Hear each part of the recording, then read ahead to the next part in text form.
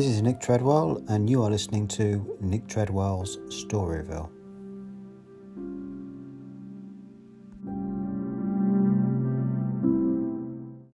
It was the middle of the morning, and Winston had left his cubicle to go to the lavatory. A solitary figure was coming towards him from the other end of the long, brightly lit corridor. It was the girl with dark hair. 4 days had gone past since the evening when he'd run into her outside the junk shop. As she came nearer, he saw that her right arm was in a sling, not noticeable at a distance because it was of the same colour as her overalls. Probably she had crushed her hand while swinging round one of the big kaleidoscopes on which the plots of novels were roughed in. It was a common accident in the fiction department. They were perhaps 4 metres apart when the girl stumbled and fell almost flat on her face. A sharp cry of pain was wrung out of her. She must have fallen right on the injured arm. Winston stopped short. The girl had risen to her knees. Her face had turned a milky yellow colour against which her mouth stood out redder than ever. Her eyes were fixed on his with an appealing expression that looked more like fear than pain.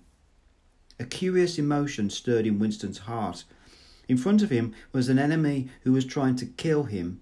In front of him also was a human creature in pain, and perhaps with a broken bone. Already he had instinctively started forward to help her. In the moment when he had seen her fall on her bandaged arm, it had been as though he felt the pain in his own body. "You're hurt," he said. "It's nothing. My arm. It'll be all right in a second." She spoke as though her heart were fluttering.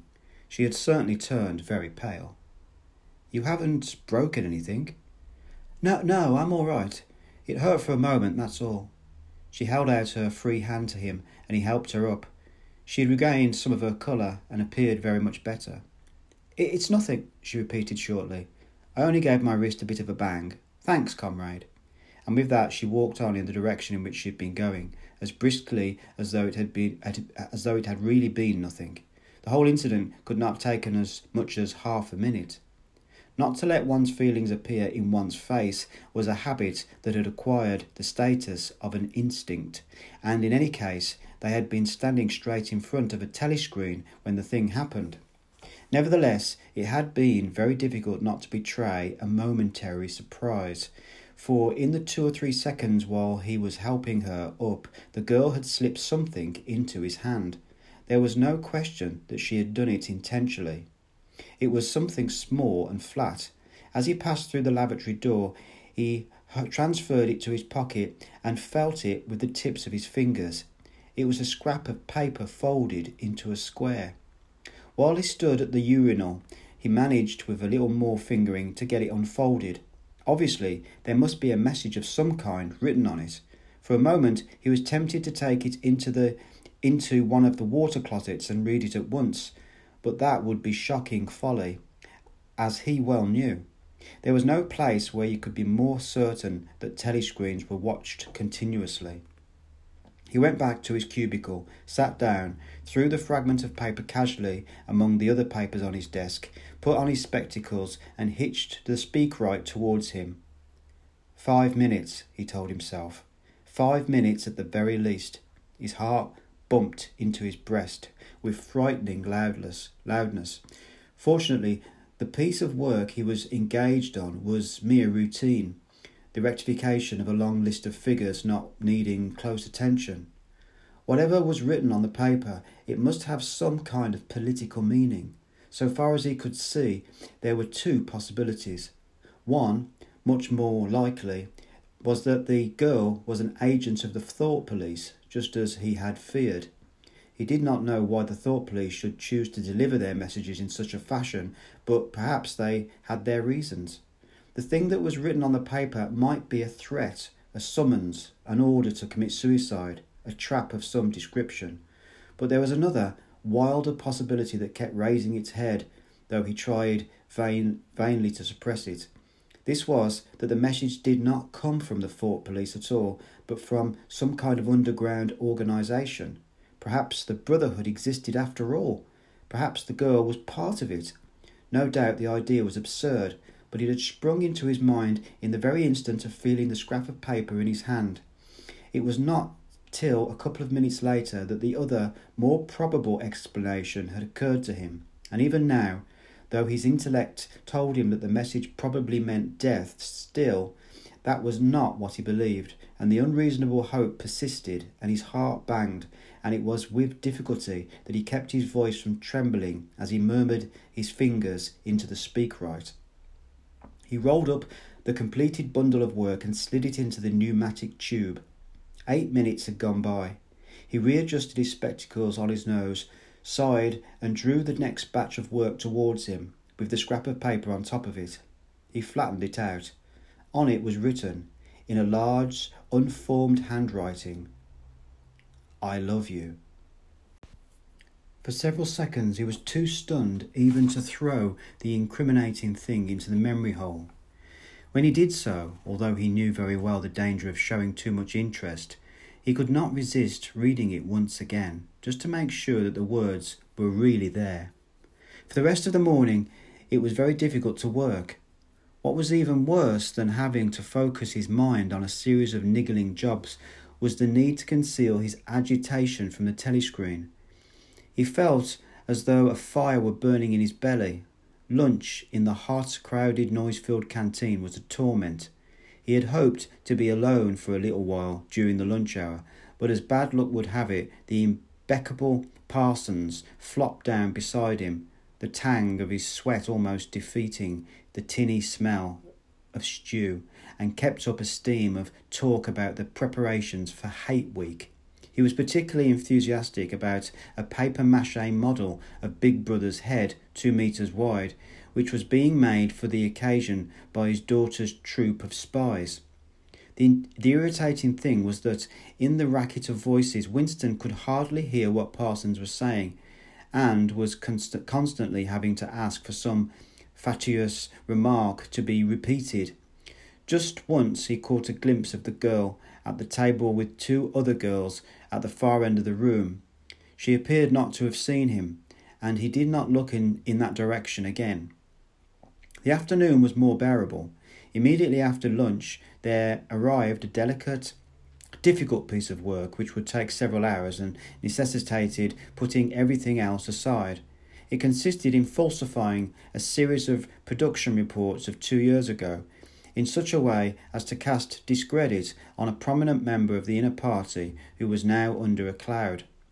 This was the kind of thing that Winston was good at, and for more than 2 hours he succeeded in shutting the girl out of his mind altogether. Then the memory of her face came back, and with it a raging, intolerable desire to be alone.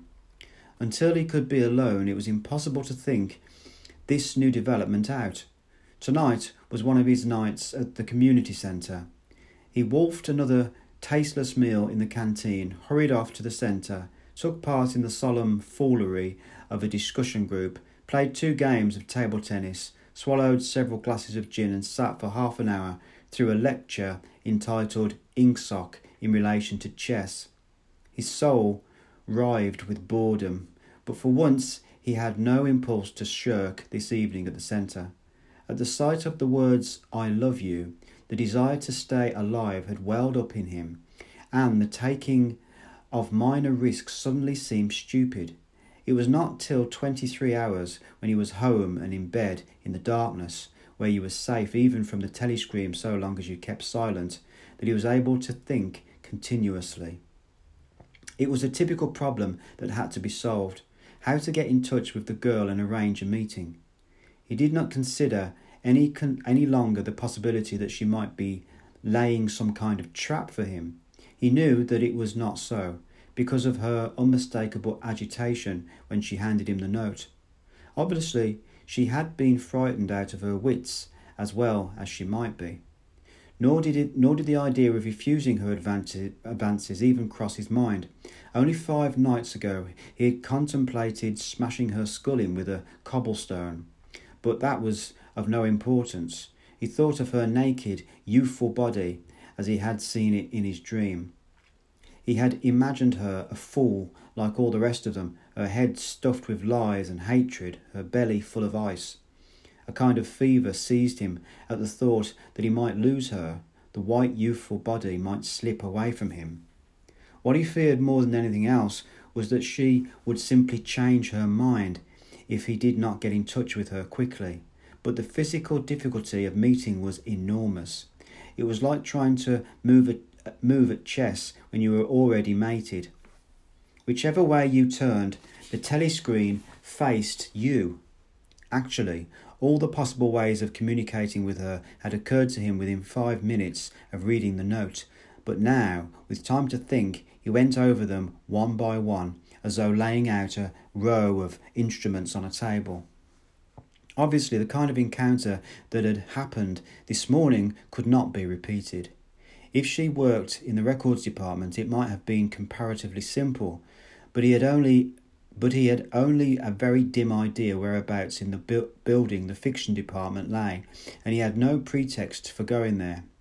If he had known where she lived, and at the time she left work, he could have contrived to meet her somewhere on the way home, but to try to follow her home was not safe, because it would mean loitering about outside the ministry, which was bound to be noticed. As for sending a letter through the mail, it was out of the question. By a routine that was not even secret, all letters were opened in transit. Actually, few people ever wrote letters. For the messages that it was occasionally necessary to send, there was printed postcards with long lists of phrases, and you struck out the ones that were inapplicable. In any case, he did not know the girl's name, let alone her address. Finally, he decided the safest place was the canteen. If he could get her at the table by herself, somewhere in the middle of the room, not too near the telescreens, and with a sufficient buzz of conversation all round, if these conditions endured for, say, 30 seconds, it might be possible to exchange a few words. For a week after this, life was like a restless dream. On the next day, she did not appear in the canteen until he was leaving it, the whistle having already blown. Presumably, she had been changed onto a later shift. They passed each other without a glance. On the day after that, she was in the canteen at the usual time, but with 3 other girls and immediately under the telescreen. Then, for 3 dreadful days, she did not appear at all. His whole mind and body seemed to be afflicted with an unbearable sensitivity, a sort of transparency, which made every movement, every sound, every contact, every word that he had to speak or listen to an agony. Even in sleep, he could not altogether escape from her image. He did not touch the diary during those days. If there were any relief, it was in his work, in which he could sometimes forget himself for 10 minutes at a stretch. He had absolutely no clue as to what had happened to her. There was no inquiry he could make.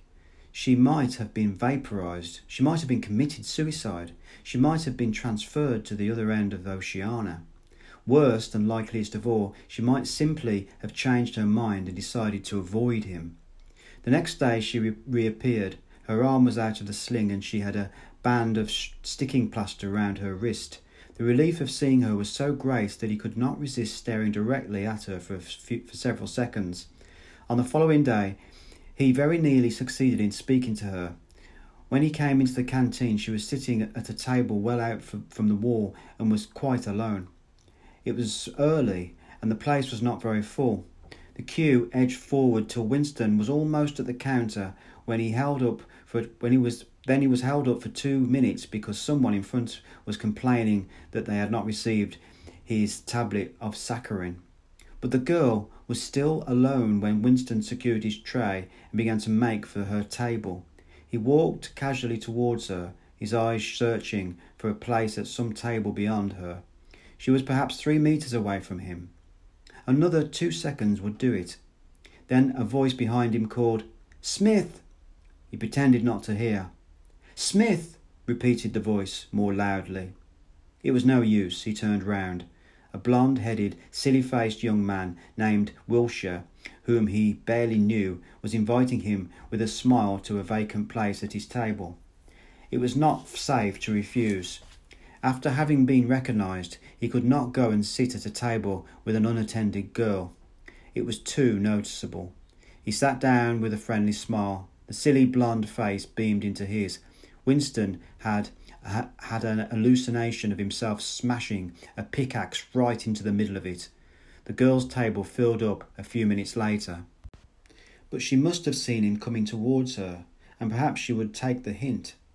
Next day, he took care to arrive early. Sure enough, she was at a table in about the same place, and again alone. The person immediately ahead of him in the queue was a small, swiftly moving, beetle-like man with a flat face and tiny, suspicious eyes. As Winston turned away from the counter with his tray, he saw that the little man was making straight for the girl's table. His hopes sank again. There was a vacant place at a table further away, but something in the little man's appearance suggested that he would be sufficiently attentive to his own comfort to choose the emptiest table. With eyes at his heart, Winston followed. It was no use unless he could get the girl alone. At this moment there was a tremendous crash.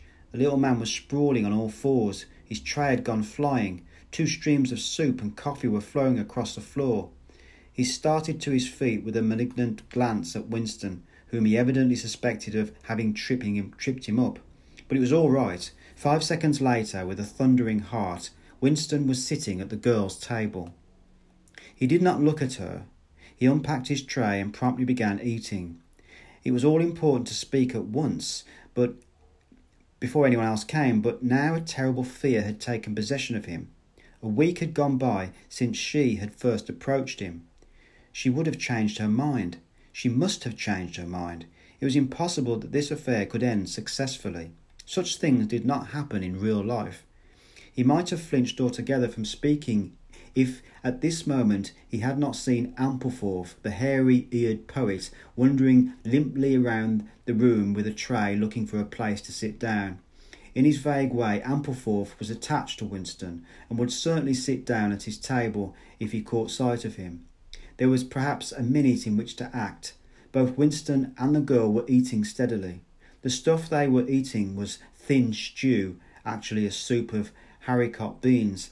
In a low murmur, Winston began speaking. Neither of them looked up. Steadily they spooned their watery stuff into their mouths, and between spoonfuls exchanged the few necessary words in low, expressionless voices. "What time do you leave work?" 18:30.